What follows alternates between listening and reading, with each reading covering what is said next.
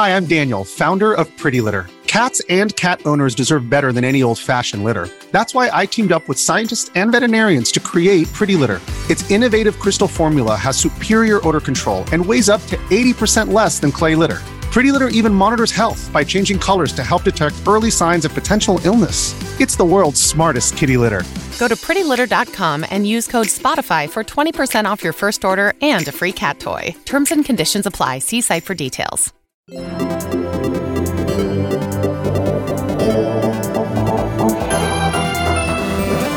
Coming up on today's show, new information about Bethesda's Starfield, and is this the end of Titanfall?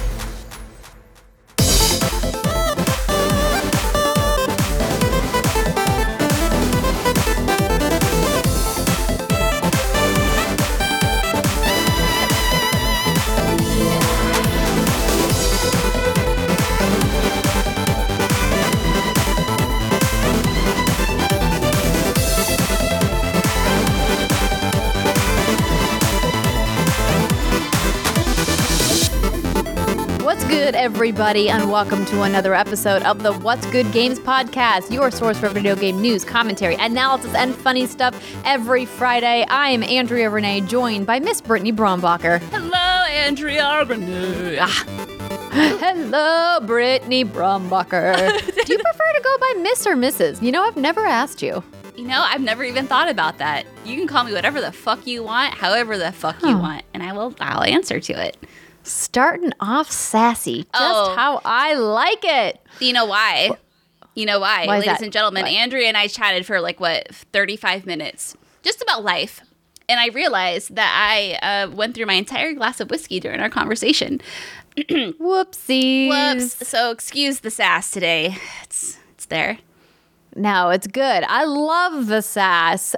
Speaking of sass, we also are wearing some sassy shirts. So Brittany and I, without coordinating, both are wearing two of the different offerings in our What's Good holiday line in the What's Good Games merch store. So it's whatsgoodgames.com/store if you want to check out our holiday merch. We missed the whole Black Friday train because, life happens, but we want to offer you a discount code for the entire month of December for everybody. 15% off the entire store all month long. Brittany chose the discount code to enter at checkout, and it is Santa's butt. That's right, ladies and gentlemen. SANTASBUTT. Do not forget that second T. I figured I wanted something a little sophisticated because we are a very professional show. We're always making these top 10 podcast lists, and I thought, I think it's time I step up the professionalism. So there it is. Santa's butt, everybody, is the code you enter at checkout to get 15% off all of your purchases at whatsgoodgames.com/store if you want to get some of these holiday shirts for yourself. Hopefully it makes you giggle every time you look at it, just like it makes me giggle. Thank you to our Patreon producers, Chewy Scottson, Alex Rogopoulos, David Icolucci, Ferris Atia, Justin Foshi, Matthew Godard, and Punctified. If you want to support our voices at patreon.com/whatsgoodgames, just like the watching and Tabs Sherwood did this week, we would greatly appreciate that support. And hopefully you will enjoy your ad-free version of the show. Speaking of ads, this week's show is brought to you by Felix Gray and MeUndies, but we'll talk to you about that later. And boy, oh boy, did us talking about that 1-star review and the importance of 5-star reviews really bring out some wonderful people. This is the biggest list I think I've ever seen, Brittany. Oh, yeah. I was very surprised. I thought there was an error in the system, Andrea, an error in the machine, because I had to keep scrolling to get to the very first entry here. But we have so many new podcast reviewers, so I'm going to fuck some of these up, but let's go. John Boy JJ, St. Patrick 33, there's no T in there, don't at me. Heim 201, Trask 899, Flava 22 Sava, Cup of Joe, Mandy Demon, El Biopoli, Eureka 323, Vespin, Vector 535, LL Cool Shay, I love that. Scotty Scotia Cyper? Scotia? I was like, Scotia. Like Nova Scotia? No, oh, okay. See, that's why I keep you around, Andrea. Meowskers. Textures Joe, Mac, Y Jill, El Padre 2.0, Dark Eco Freak 28, Corspman 840 FMF, Robert E. Sanders, and 2 Chubby Pandas. Boy, oh boy, like you said, man, I got all the warm and the fuzzies. I got all of the happy feels, and all of these on top of the Spotify Wrapped that everyone got this week, where it shows you.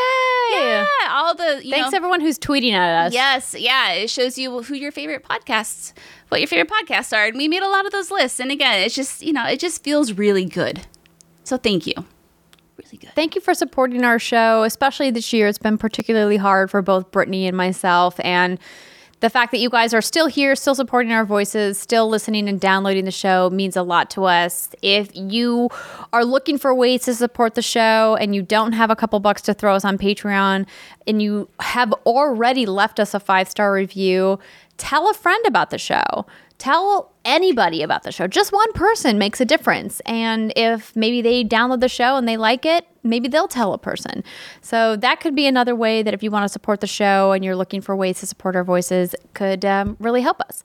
So, Brittany, I don't know if you saw, but I was tweeting about APC by Schneider. So last year I did an unboxing with them for my UPS, and I'd never learned about APCs or UPSs or power protecting your gear before.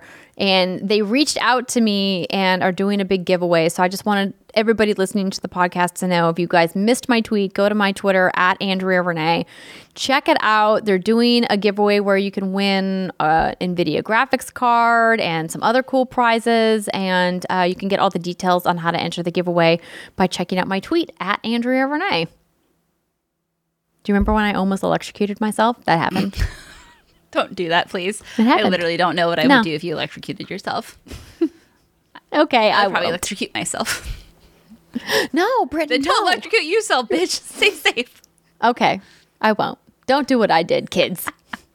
With that, let's go ahead and jump into the news. So it's a relatively light news week, just full warning. But we want to start off with Respawn. So Respawn Entertainment, the developers of Titanfall, made a statement this week saying that they are ending all new sales of Titanfall, removing it from subscription services later on. So this report comes from IGN, and they write that after 7 years, Respawn is finally ending all new sales of the first Titanfall game starting Wednesday, December 1st.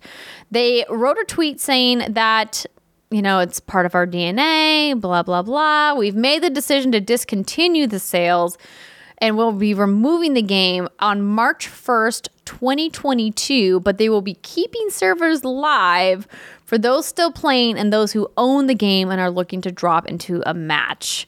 Today in Titanfall 2 and Apex Legends is the future. The franchise is a North Star for the caliber of experiences we will continue to create here at Respawn. So this is kind of an interesting thing. We don't really see this often, and I think it's indicative of where digital games and live service games are going, that eventually they have to be pulled from the shelves because you can no longer play them, like my beloved Paragon and your Asheron's Call. Oh, I know. Asheron's Call immediately came. I was like, oh, God, it's a little close to home. Yeah, I mean, it is interesting, like you said, to watch this happen. And when people were tweeting about this, I saw a lot of, oh, this is fucked up, blah, blah, blah. Not from the people in my timeline, but, you can kind of peruse the comments that people leave on the Respawn's initial tweet. I don't know why I go in there sometimes. It's usually cesspool, but I digress. So I went in there, but then I was thinking about it. This game came out in 2014. You know what I mean? And I appreciate that people are still playing it, and I understand that. But if you look at the breakdown between Titanfall 2 and the first Titanfall, there just comes a point where it's like, why keep inviting people to play this thing that probably isn't even getting that much activity anyway, especially when there's a bigger and better, I'm assuming, version out in Titanfall 2. At least they're still keeping the servers up as well. And now I will say, in our experiences, this is probably a sign of foreshadowing that, those servers are probably going to be taken down eventually, but maybe they can sway you to get over in Titanfall 2.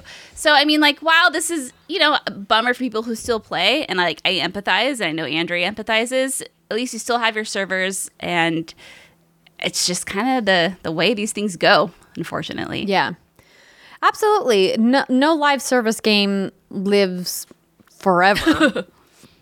Except for maybe, is there a game that's been running for 20 years? I don't know. Like an WoW MMO? maybe is the WoW, yeah, longest one? that's one that came to mind. I'm like, oh, WoW, maybe. I don't know. Yeah. Wow. Interesting. Literally, wow. But yeah, I feel like this is going to become more common as live service games become more popular and more commonplace themselves. So I guess if you want to get in on the Titanfall train and you never did, and it's an excellent game, by the way, you should go ahead and do it. Also, the campaign was great in Titanfall 2. Where's Titanfall 3? Come on. I know, and Give that's us the another other one. thing about this statement, right? It says, rest assured, Titanfall is core to Respawn's DNA, and this incredible universe will continue. So yeah. I mean, you're going to get your Titanfall 3. I'm sure of it. Just when? I don't know. They're busy making Apex shit and Jedi Fallen Order 2. I can't blame them. Those are really great games.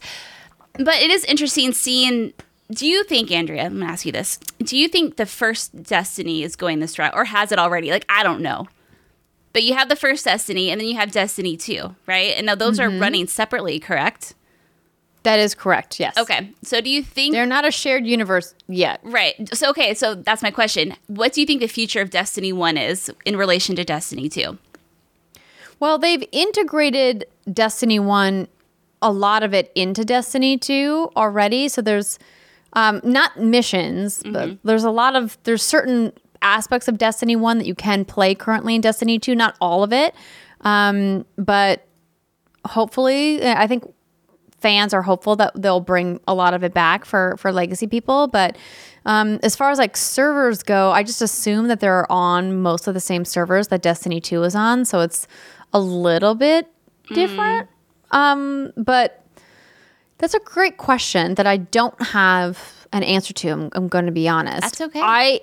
I would hope that, they make it like a Destiny shared universe eventually, because they were pretty clear that like Destiny 3 isn't happening anytime soon, and that Destiny 2 is going to be continuing for a long time. So I have mixed feelings about that, but I think that it's something to kind of keep an eye on. Yeah, because it's all kind of the Wild West, right? We're seeing, when games have been out for this long, like how do you handle these live service games when there's already been a newer version released, and how do you like merge the two, or do you ixnay them? So I'm really excited to see what happens with Halo Infinite, because I feel like when you have a number behind your game, it gets awkward, right?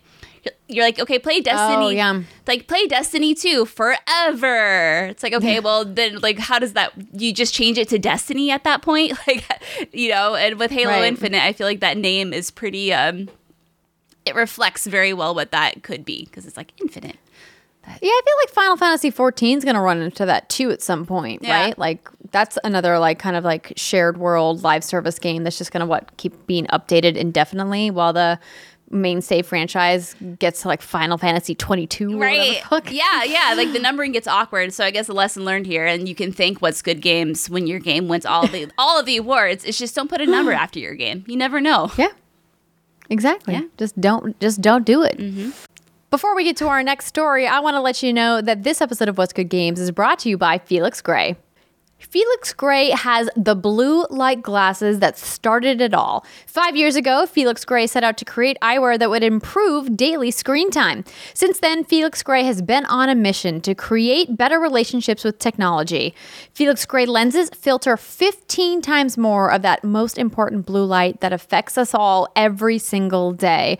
Whether you're on your cell phone, you're sitting at a computer screen, you're reading on your Kindle, or even LED lights affecting you in your home. All of us are exposed to blue light on a daily basis. We want you to visit felixgrayglasses.com/games to check out their fantastic selection of frames to help start blocking blue light in your life. So I'm currently wearing the clear Roebling. So I've had these for a while. I love these frames. They're super light.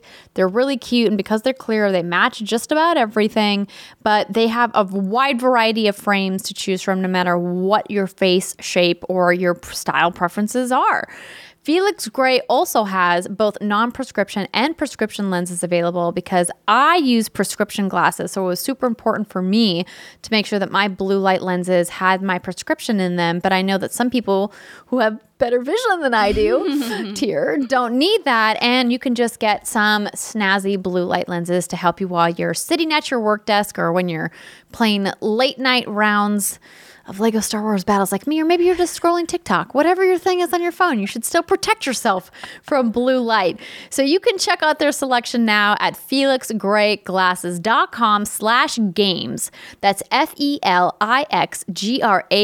glasses.com/games for free shipping, free returns, free exchanges. So you know you're going to be happy. felixgrayglasses.com/games so they know What's Good Games sent you. All right, Brittany, let's talk about Starfield. Whoa. So I think that it's safe to say that this game is on a lot of people's most anticipated lists for 2022. We've been awaiting what Todd Howard and the team at Bethesda have been working on with bated breath since Fallout. And they put out a new dev diary. What did this article at IGN say about that? It said that a new Starfield developer diary has been revealed, Andrea. It says a new concept art from the upcoming Bethesda game has been revealed, as well as discussed. Oh, it also discussed its focus on grounded, realistic exploration. In the video diary, game director Todd Howard explained that the staff at Bethesda Game Studios all had exploration in mind when it came to what Starfield would be about. Quote, coming to Starfield, everybody's starting over and saying, what would you want to do? What does going to space mean to you? And everybody comes back with the same thing. I want to see what's out there. But compared to Skyrim's epic fantasy setting and Fallout's retro-punk apocalypse, Starfield will offer a different approach to how we will explore. Quote, it's got a more realistic, science-based backing to it, says art director Matt Carafano. This is a more grounded game in a grounded setting about exploration, so I think that gives us a different take on how we make everything. Howard notes that despite the more grounded scientific approach, the way the world works will still be similar to that seen in the Elder Scrolls games. Quote, the mechanics of the world are entirely different, but there are similarities. I think that those are the things we like. We like playing first person. We like having all the coffee cups. We like to be able to touch everything. Those moments make the whole thing believable. Being able to watch the sunset and nighttime come and just sit there and watch the world go by seems like it's not gameplay, but it is vital to how you feel through the rest of it. Howard also points out that it is a universe, not just a game, and how that affects the design process. The video includes a lot of concept art of astronaut food and other mundane things that help make the world of Starfield more believable and authentic. He also discusses that culture is important, and so things like toys, bedtime stories, art, and entertainment are all woven into the world. He also teases that there will be more than one moment akin to emerging from Fallout's vault or Oblivion's starting dungeon. Quote, we always have that step-out moment into the world. I like to say that Starfield has two step-out moments. It's cryptic. Dun, dun, dun. So yeah, like you said, this is on so many people's most anticipated lists, but I feel like we know close to nothing about it. But because of the reputation BGS has, and you know, it's exciting that they're working on something new. Obviously, there's a lot of hype behind that. But you know, personally speaking, I'm a fan of the fantasy of the Skyrim. I just re-downloaded Dragon Age Inquisition. Why? I don't know. It's not like I have enough games to play, but like that's my jam, right? And I know. What? Nah, come on. Your backlogs. You've burned through it all. Oh, I have not. Yeah, I'm actually running out of video games to play. There's not enough video games in this industry to hold, you know, my attention because like it's just I'm fucking drowning. But I'm craving that fantasy setting. So spacey shit. Not really my jam. That said, you know, I'm curious. I don't know if this got me more hyped, maybe a little less hyped about it, just because it sounds like it's more realistic and like more, you know, again, like not based in fantasy, but that's okay. But how do you feel about this?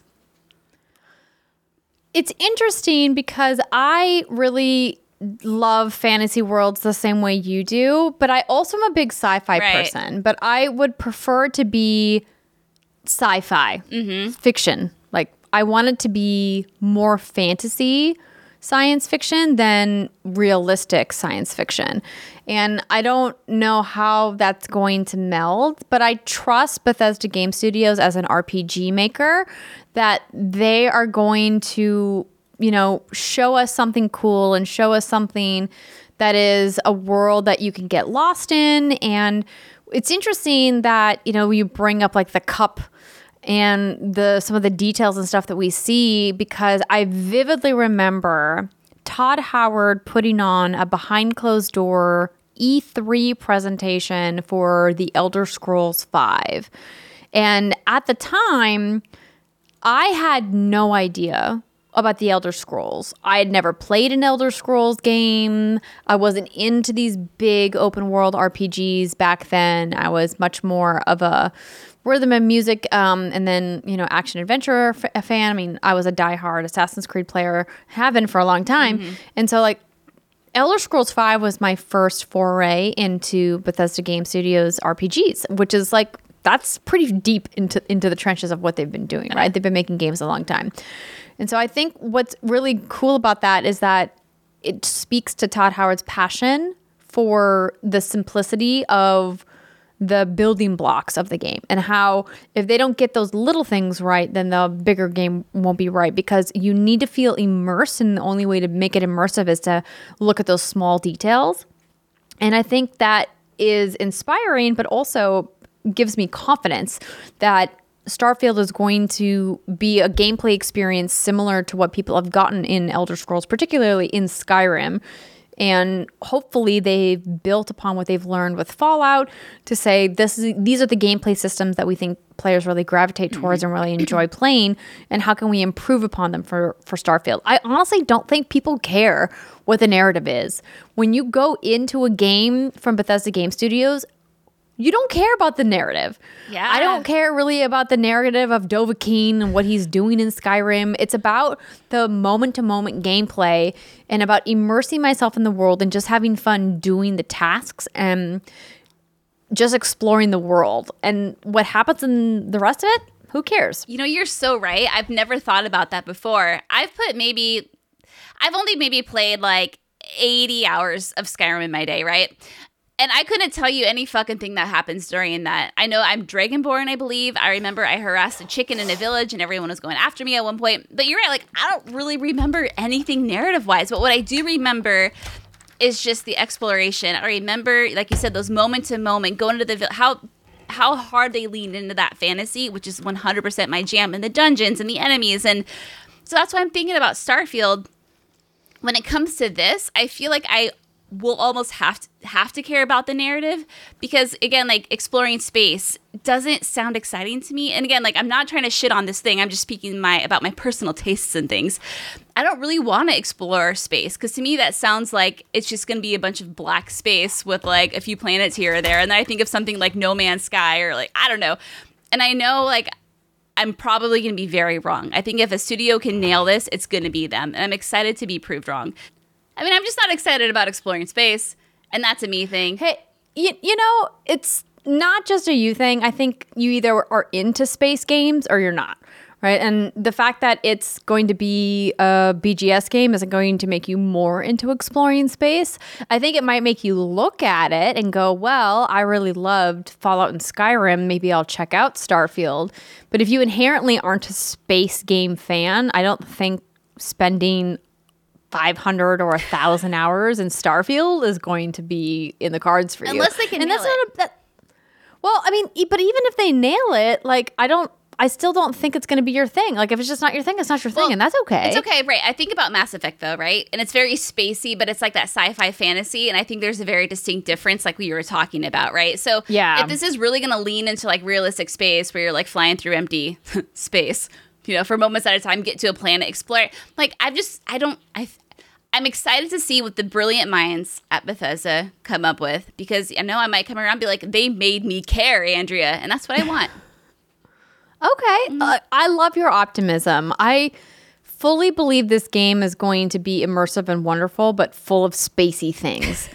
And how did you feel about the Outer Worlds? No, I love the Outer Worlds, because again, like, and this is what I'm saying, is like, you were bringing up the point of like, who really cares about the narrative in a BGS game? And I'm like, that's fair, because in Skyrim, I didn't give a shit. But in a game like this, and this is why I like the Outer Worlds, the deep narrative, the RPG mechanics, it kept me engaged moment to moment. And like, that's what I love. And so the Obsidian writing like made that game. Right. And I mean, BGS has like good writing and great narrative. So from what I hear, not that I paid attention to it, but from what people tell me. Yeah, I think listen, even though I took an arrow to the knee became like the meme of the century. That was pretty funny. I wouldn't say that BGS games are known for their amazing, illustrious narratives, right? Clearly, they're known for their immersive, deep gameplay, right? And their world building, right? And I think that it's great when games can overlap those things, but you kind of sacrifice one for the other. I don't know of a game that has a truly giant, immersive open world with phenomenal gameplay that also has like a Die Hard narrative that's like so wonderful, except for honestly Horizon. Yeah. Is that bad to say? No. But like the world of Horizon Zero Dawn is not nearly as expansive as the world of Skyrim, right? Like it's very small compared to Skyrim. There's not nearly as much to explore, but I think that's what you sacrifice, right? If you have a cohesive narrative that really is going to draw people in, you can't build this really giant open world. It just like you have limited resources, and like, you have to make choices. It becomes known for one or the other. Is it like those moment to moment immersive atmospheric things that you get drawn to, or is it the narrative, so we'll see. I mean, listen, I ranked on Horizon's trees for, I don't know, 3 years of this show, and I ended up, a while. Yeah, I ended up playing it, and I like 100%ed it almost. And listen, maybe the same thing will happen. Maybe I'll be a space cadet. Maybe I'll explore every fucking planet in Starfield. Maybe you will. And then I hope they have like a Uranus. I don't know if that kind of humor is their thing, but they are funny. Is it Uranus or Uranus? Like, is there an official pronunciation for this planet? I mean, I've always said Uranus. No, why wouldn't you, right? Okay, well, I'm just going to the Google machine. Uranus. I mean, yeah. It's Uranus. Who? Sorry, real quick. How do you think that got named? Are you sorry? You're not sorry. No, I'm not. How do you think that got named? Like, I know there's probably some philosophical, like, super historical, meaningful way that this planet got the name, but I kind of hope it was just a derpy scientist, NASA, who knows? And they're like, what do you want to call it? Uranus. And I hope that it was 100% intentional. That's what I hope for that planet. You know what I mean? Ladies and gentlemen, let's go on a journey. Let's do it. Let's take a What's Good Games allude and find out, how did Uranus get its name? From coolcosmos.ipac.caltech.edu, so an actual government university website. How did Uranus get its name? The Romans named the 5 planets closest to the sun after their most important gods. These were the only planets that were bright enough for them to see. Later, when telescopes were used, other planets were discovered. Astronomers decided to continue naming planets after Roman gods, with one exception: Uranus. Uranus was named after the Greek god of the sky. According to myth, he was the father of Saturn and the grandfather of Jupiter. Andrea, I have a new god. The Greeks. I have a new god to worship. If anyone asks me what my religion is, Uranus, please pray be his name. It's my new god. Let's go. I didn't know there's a god named Uranus. That's lovely. Apparently, Uranus, sometimes written with a O-U-R, which looks like Uranus. Okay. Which is, his thing, is the personification of the sky. Ah, I see that. Okay, great. Lovely. I think this just reinforced the fact that we have the minds of elementary school children. Well, today you learned, everybody, where Uranus got I'm happy name. I have that knowledge in my back pocket now. One of these times when we can get together and drink, I'm going to pull it out there. I'm going to woo everybody at the party. They're all going to be so impressed with me. You're going to be like, guess what, guys? It's just out of the blue. Let me pull this out of my Uranus. Anyway. I see what you did there. All right. Well, I'm sure we'll have no shortage of new information on Starfield in the months to come, leading up to its launch next holiday, 2022. And with that, we're going to end our news segment for the week, and let's talk about some games that we've been playing. But before we get to that, we have a word from another one of our sponsors. This episode of What's Good Games is brought to you by MeUndies. Andrea, can you believe it? The holidays are almost upon us. I know, I'm so excited. Me too. But let's be honest, holiday wear time is already here. Oh, 100%. And it is time to really, really lean in. We're talking hugs, We're talking secret family recipes. We're talking about seeing the looks on your loved ones' faces as they unwrap all of their matching PJ sets at the same time. And this year, MeUndies wants to help you bring comfort home for the holidays. This is your sign to surround your family and friends with comfort. While you're at it, why not get a little something for yourself too? So I have lots of MeUndies garb. Jason has like 15 pairs of MeUndies boxers because he's kind of obsessed with it, but no one cares about Jason. Everyone cares about me. I have a lovely purple unicorn onesie. I have a lovely red holiday onesie. I used to wear them at Andrea's house when I used to see her all the time. I have Star Wars pants. I have other Christmas Listen, I know like it's easy to probably think like, oh, you know, these people are their sponsors. Of course, they're going to endorse it. Like, real talk. Their stuff is so incredibly comfortable. Everyone that I introduce them to gets turned on to it. So just trust me. Trust me. Treat your bottoms nicely, friends, and give them comfort. I was not told to say that. I said that myself. With new classic plaid and holiday sweater prints, MeUndies is turning up the comfort this holiday season. Their undies, loungewear, and sleepwear are made out of soft, breathable, stretchy fabrics that are ideal for getting cozy by the fire with a cup of hot cocoa. My God, that sounds so nice. Make the whole fam smile with matching PJ sets or spoil your partner with plush robes and slippers.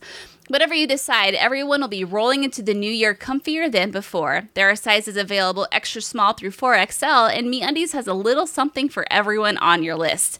Are you looking for more inspiration? Check out their holiday gift guide for all things cozy and comfy. MeUndies has a great offer for our listeners. For any first-time purchasers, you get 15% off and free shipping right to your door. Your days of fighting for your life in the mall parking lot are over, thank God. To get 15% off of your first order, free shipping, and 100% satisfaction guarantee, go to MeUndies.com/WGG. That's MeUndies.com/WGG. All right, Brittany. Yes. This is where we talk about what we've been playing. And it looks like you've been dipping your toes in the Pokemon waters. I have. And my relationship with Pokemon, I think everyone's relationship with Pokemon, Andrea, is the epitome of an unhealthy relationship. We don't like the way it treats us, but we buy all of it all the time. So it's like me and everything in the Eververse store in Destiny. 100%. Yes. We talk about it. We talk about the flaws with it, but yet we can't get enough of it. And then when we're doing and playing the thing, we're like, oh, this is actually really fun and this is nice, but they could be so much better. So I'm only maybe 5 hours into Pokemon Brilliant Diamond, and Jason alongside me is playing Shining Pearl. Neither one of us had played the original games before. So hopping into these, I hate to call them remakes because they're really not. A remaster, I suppose, is what this is more akin to, because I think it's almost a one-for-one copy. There are some new things implemented in the Brilliant Diamond and Shining Pearl games. Anyway, it's fun. You know, it's the Pokemon formula we all know and love. It's the same shit, different day, but it just never gets old. And that's why they keep making these half-assed remakes and we keep buying the shit out of them. And it's just so frustrating. I've made it clear that I love this and I love these games, but I'm going to rant for a bit. And I've had this rant before. It's so frustrating that one of the, if not the most popular IP, the most successful IP on this freaking planet, can't put more than a half-assed effort into remaking their games. I mean, it's just so upsetting to me, Andrea. It's the way the game controls, like the animations. Just, again, this is nothing new. This is what happens with these games. It's just we all love the gameplay so much. We love the Pokemon, and we love building our Pokedex, and we love grinding. And there's cute moments, yes, and colorful moments, yes. But it's just something a little more enthusiastic would be greatly appreciated. And so I'm just hoping against hope that when Arceus comes out next month, that it really lights a fire underneath the Pokemon series.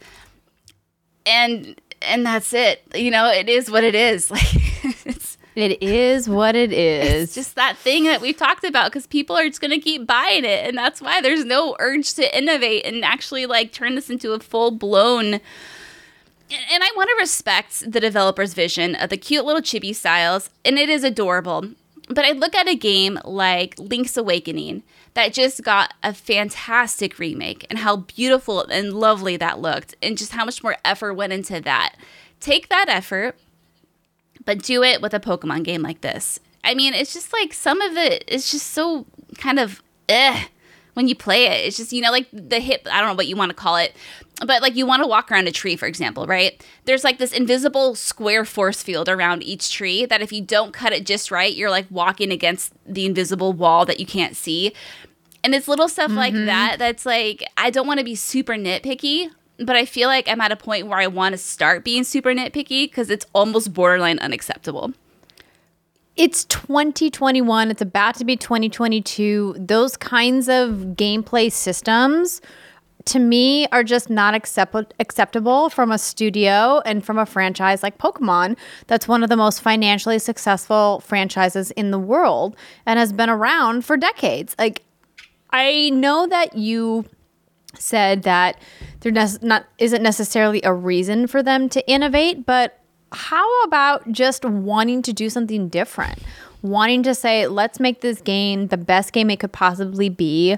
Let's bring old players back into the fold who aren't excited about remasters. Obviously, they're always going to have their, diehard fan base that keep buying it. But if they want to bring, renewed energy and enthusiasm to the Pokemon franchise, they have to innovate, much like Zelda did with Breath of the Wild, right? It got me, somebody who's never really spent that much time with Zelda, to finish Breath of the Wild and spend a lot more time in that game. And I think that they need that. And, obviously Legends of Arceus, is that how we're saying it? Yeah.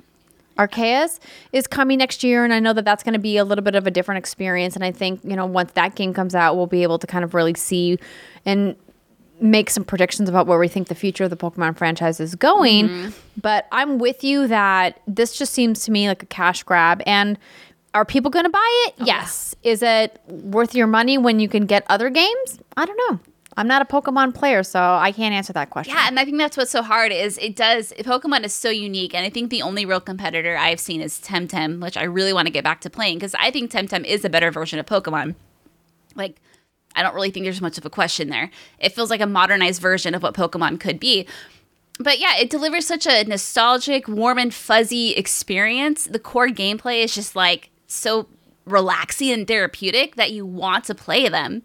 And it's that thing of, I get that, I feel like we've all grown up. I think about back in my day when I was a sentient human, I think I was like 8 or 9 when Pokemon first came out. Now I'm 33. Like, we've all grown up with Pokemon. We're all adults now, but I feel like Pokemon is still so stuck in that, like, Pokemon Red and Blue era where it's, at the time, like, it was simple because it needed to be simple because it was on Game Boy. But now with technology the way it is, there's no reason why it can't grow and innovate and kind of grow up with all of us while still remaining, that E for everyone rating so younger people can still get into it and play it if that's really what you want. And I just, as long as we're all buying it, like, I don't know when they would ever be like, let's just innovate for the sake of innovating. And I know Arceus is doing that to an extent. We don't know how much because we haven't actually played it yet, but from what we've seen, it looks like it's going in a very different direction. But when it comes to these remakes, there's just so much untapped potential. And I feel like eventually, and maybe this is just like me being in my emotions right now, I know Nintendo has, in Game Freak and the Pokemon Company, that's who I should address this to, has heard the feedback. I just hope that it spurs action and it's not one of those things of like, sure, everyone's talking, but that money is just still rolling in, so whatever. It's kind of like how I've talked about before where when Sword and Shield came out, everyone had these grand hopes of like, this is going to be the Breath of the Wild of Pokemon.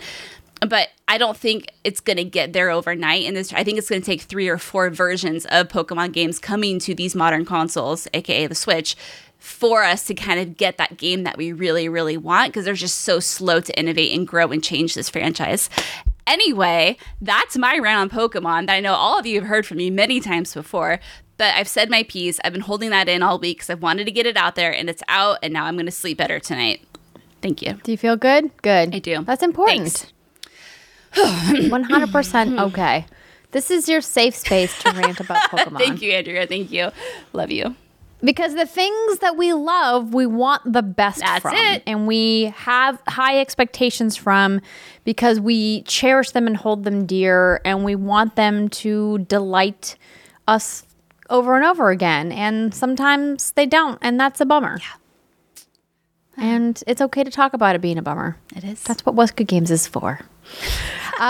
So I have been continuing to play Lego Star Wars Battles on my phone and have been continuing to have a love-hate relationship with it. It was funny. I was looking at my husband when I was playing it. I was like, I hate your stupid game. And he was like, I didn't make that game. I was like, I know, but you worked on it. And he was like, well, sort of. But I was like, but then I just like keep playing it because it's addicting. And you know what? We have to just stop you right here and be like, now, Andrea's never going to give a Disney game a favorable review just because John works on it. Here's your proof. Yes, no. I didn't do it when he was working at PlayStation. I'm not going to do it when he's working at Disney. It's just the way it is. I tell it like it is, ladies and gentlemen. But it was, I think I keep playing because it's just so well designed and I just keep getting plagued by matchmaking problems.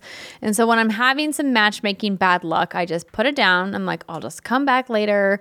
But I've had some really good runs where I've had really close matches and I've been starting to use my like emotes and like these little messages you can send people at the end to be like good game or well played or that was close or stuff like that. And they have like little emotes you can send. And I, to be honest, I haven't been getting much feedback back. Oh. Not a lot of people. I was going to ask, are people like responding? Are they trolling? Is it chill? I haven't gotten any trolls. I have gotten some responses. Like some people will send emotes if they win or whatever. But I haven't gotten any griefing. Okay. But there's not like a big social system set in the game. Sure. They have a leaderboard system. And what's frustrating about it is that it resets, I think, every 5 or 6 days. And then if you open up the game on a reset day, they're like, you're in like position number 5. And I'm like, well, there's like 5 more days to go. I'm pretty sure by the time I log back in, I'll be like in position like 2000 or whatever. I'm like, I keep telling myself to set a calendar reminder for like 12 hours before the leaderboards close so I can like spam a bunch of matches. But I never do. I think my frustration now is it's just grindy. It's a super grindy game and I want to see the design of some of the later planets because they do these timed events. And let me get the name of the timed event that's happening. And the timed events kind of show you some of the cool later game stages and stuff that you can play on. So right now the timed event is called a Reinforcements Battle. And then there's a second timed event called an Ambitious Assault that features, I think it's General Hux, is attempting to invade Taxodana to bring its citizens to their knees. Taxodana don't want none unless he got buns, hun. Continue. Yes, that's right. That was a nice little improv, Brittany. And so the special events are like a ladder, and each tier you win, you get a prize, and the prizes are pretty good. They're really mostly focused on these upgrade gems that are really hard to win in your regular battles, and they give big amounts of them in the special events. But it's like a 3-strike system. So if you lose 3 battles, you get timed out for like 2 hours and then you have to wait and then come back. And so this again just smacks of the game being tuned for microtransactions and for buying your way back in. But because again, it's an Apple Arcade, there's no microtransactions, but they still have it all built into the game. And I'm like, I don't want to wait 2 hours to get back in. I want to play. I have time to play right now. In 2 hours, my baby's going to be awake and screaming at me again. So would you pay, though, if the opportunity was there? Yes, you would. I would. Okay. I am no stranger to paying microtransactions in mobile games, especially well-designed mobile games that I think are worth paying for, because this is technically it's not a free-to-play game. It's a $5 Apple Arcade subscription to play this game, but you don't have to pay for this game separately. If you pay for the app, it's like a Xbox Game Pass game, right? Like it's free if you have the subscription, but everything inside the game is free. There's nothing, you can't buy anything inside the game, but this is a really well-designed game from TT, for the people who make all the Lego games. Again, the gameplay is great. The graphics are wonderful. I haven't had like any time issues with matchmaking. I'm always able to get into a game right away. But because of that, some of the balancing is bad. I'll sometimes get matched against somebody who has like 10 trophies who I just crush. And it makes me feel good about myself. Or I'll get matched against somebody who has like 700 trophies and then they crush me. Right. Yeah. And so like that's the only like downside to that. But I absolutely would have dumped money into this game if microtransactions were turned on, which is, I think, what Disney is obviously hoping for, right? But I don't, when I asked, so remember the first time I talked about this, I had reached out to Warner Brothers PR, and they didn't have an answer for me at the time, but they did come back to me later on and say there is no plans to bring this to any other platforms at this time. So that to me means it's going to be on Apple Arcade indefinitely unless there's like an exclusivity period that runs out in like a year or more. Right. So, and then the shackles are off and they break free and then they make all of their money. Or they have to, if they want to keep the player base going, they have to, change some things about the game. Right. But if they already got their money from Apple, they might just be like, deuces. Yeah. We're out working on the next thing. There you go. So, but the game is just really well built, and there's so much thought put into like the individual cards that you get to build your deck. I've like unlocked some new heroes, but buying new heroes with gems it's a grind. It takes a really long time to earn enough to play like hours and hours and hours of play, but I'm still having fun with it. That's all that matters right now. Yeah, exactly. But I have something else I want to talk about. But before we get to that, you are playing Final Fantasy IX again? I told you. And that's like what I was just saying about you and Lego. Whatever brings you happiness right now, like fucking do it. And that's what I'm doing with Final Fantasy IX. Is there's an NVIDIA leak of the GeForce leak of Final Fantasy IX Remake coming. We're getting that little go-kart thing that I always forget the name of, but you always remember the name of it. It's Chocobo GP. Thank you. And I've just been thinking about it a lot lately. That's one of my absolute favorite games of all time, and it's so special to me in so many different ways. And I just kind of wanted to like go back into that world. But what I didn't want to do is have to worry about all the grinding and the leveling and saving money and buying the best gear. I don't want to deal with that. I put in my time, ladies and gentlemen. I'll have you know, I manually got all of my Final Fantasy IX characters to level 99 without codes back in the day because I was 13 and I had all the time in the world. What a glorious concept. So I've been thinking about it a lot. So yeah, I've been playing it on my Switch now. I downloaded it on my Switch and I've been playing about an hour or two a night before bed. I get to bed early and then I stay up far too late because listen, my child's going to wake me up anyway. So may as well like make the most of that time because otherwise you wake up groggy as hell when your kid wakes you up out of a dead sleep. So like why sleep and just when you can just stay awake and not worry about getting I don't know what you're talking about. I know you don't know what it's like to have a 6-month-old Andrea. I know you have no clue, but let me tell you. We're so tired, you guys. We're so tired. I got 4 hours of sleep last night. Glorious. I know, right? What is that? I know. It was really What nice. does that feel like? Tell me all about it. It was interrupted, but it was glorious. No, what? Interrupted? Yeah. And here's the kicker, ladies and gentlemen. If your child doesn't wake you up, your aching boobs will because they're filling with milk. And they'll be like, yo, release the Kraken. So that's the other kicker. It's great. Yeah. Anyway, I digress. We're not here to talk about breast milk. Final Fantasy IX. And so I tweeted about this earlier this week.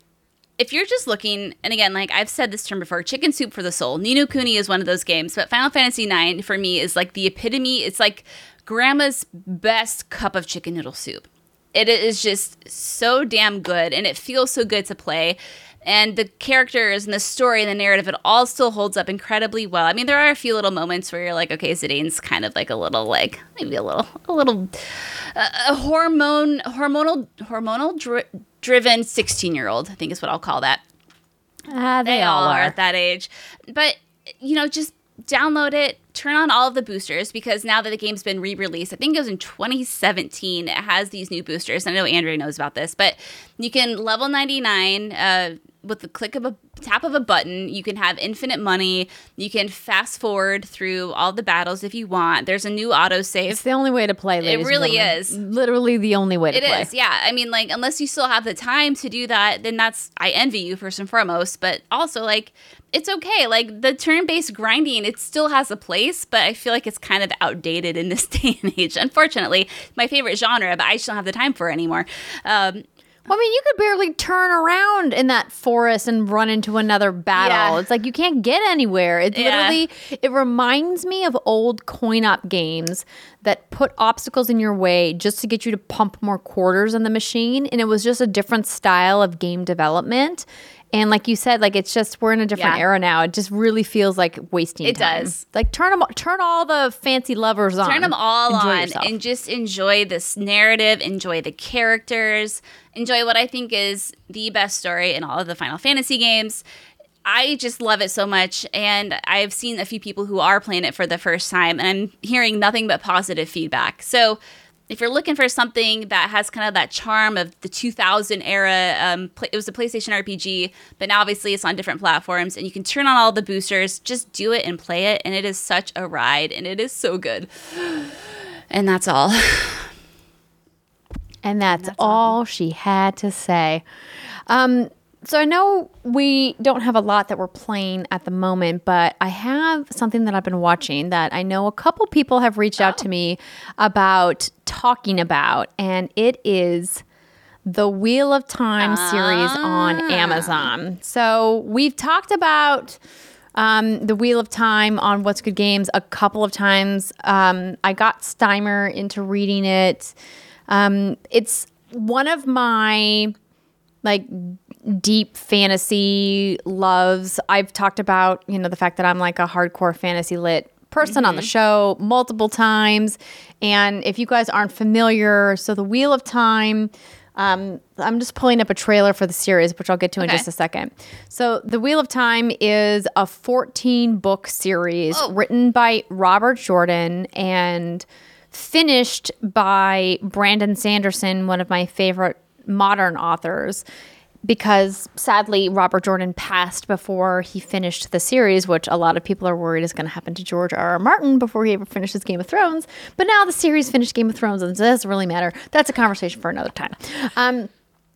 And this was a really big part of my life growing up. So the books debuted in the 90s, and I read them, all through high school and into college, and it's such an investment of time, but it's such an amazing payoff. Like, Sanderson landed that plane with fucking flying colors, and the world building is rarely seen in any genre of literature, let alone in the fantasy fiction. And the first book definitely smacks a lot of Tolkien, like, there's no getting around it. But what Jordan goes on to do later in the series was really develop this wonderful world in the Wheel of Time. And when Amazon said that they were going to be investing in a series for it, I was very excited. So, of course, I've been watching in the wee hours of the night when my child is sleeping. And what I think has been, kind of interesting about it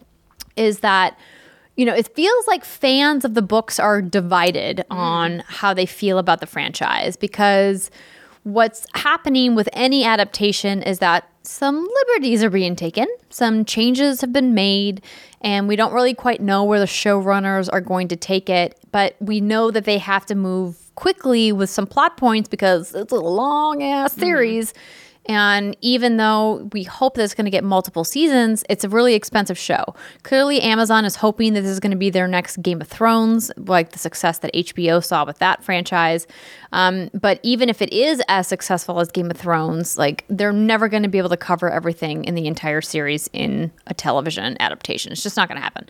So that said, I'm enjoying it. I think it's been really well done for television. I think that they've made a couple of changes that are kind of head scratching, but nothing that I'm angry about yet. Okay. So I think that I'm eagerly awaiting where the franchise is going to go. And maybe when it's done, there is something I can do to maybe do like a spoiler cast or something like that. But if you enjoy fantasy, even if you've never read the books, if you just enjoy fantasy series and you have Amazon Prime, it's a great series so far. 4 episodes are out currently, and they've got some wonderful protagonists. And, I'm just really excited to see where the series is going to go. And hopefully I'll have more to say on it as it rolls out. But The Witcher 2 is also out. Season 2. I can't keep just up. dropped today. I can't keep up. I still haven't seen. I saw a much. few episodes of The Witcher drunk, and then I can't, TV and me and series and me, unless it's anime. But some of them are kind of slow in season 1. I haven't watched season 2 yet. But so I was watching that Wheel of Time trailer, and I granted, I'm not like, I wouldn't call myself a critic the way I call myself a video game critic.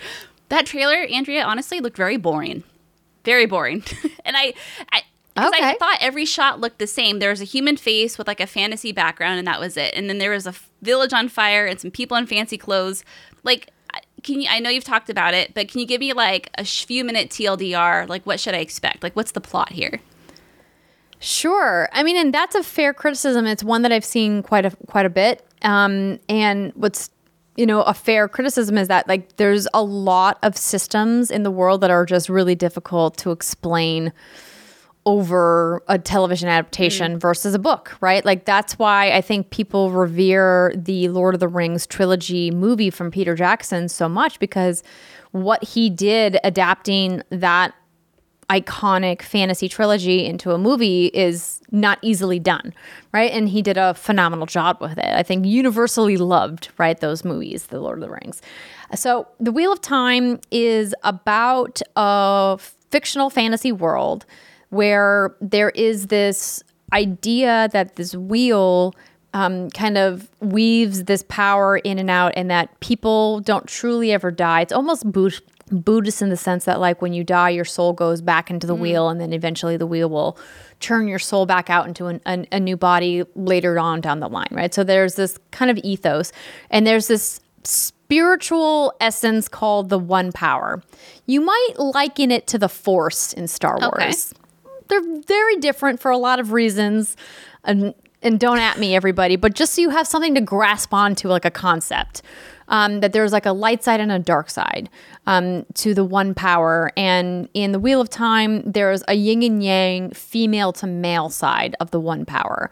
And so it's like this magical ability that women can touch and use, and then use the One Power to manifest magic in the world. And men who use the One Power to manifest magic go mad because the Dark One, the like Sauron figure in the Wheel of Time, has corrupted the male half of the power. And so any man who touches the One Power, tries to channel it and use it, ultimately goes crazy and ends up like hurting people, killing people, whatever. So there's this group of women who learn to channel called the Aes Sedai, and they are protectors of the world and channelers of the One Power, and they use it to keep the world safe and to keep it at peace. And then this one section of the Aes Sedai go and hunt down men who are trying to channel the One Power to make sure that they're not hurting anybody with it. But there's a prophecy where this man, well, in the books, it's a man, and in the series, we don't know if it's a man. They've kind of left it open-ended if it will be a woman or a man, called the Dragon Reborn, who is destined to be the greatest, like the most powerful channeler that's ever lived, who is meant to face the Dark One in like this final battle, because the Dark One is currently like imprisoned, and then the Dark One's breaking free of his prison slowly. Like Ganon, like Sauron, like there's like a lot of like, like correlations you can make in other different fictional universes as well. Like he's like getting ready to break free, and the Dragon Reborn is prophesized to have been born to literally fight the Dark One in like the last battle to save Earth or whatever. It's not Earth, it's like this fictional world. Anyway, so that's kind of like the over narrative, and then there's this just like wonderful deep characters of these these people who are all wondering which one of them is the Dragon Reborn, and then the Aes Sedai are these like magical women. They're not quite witches or warlocks. I don't know.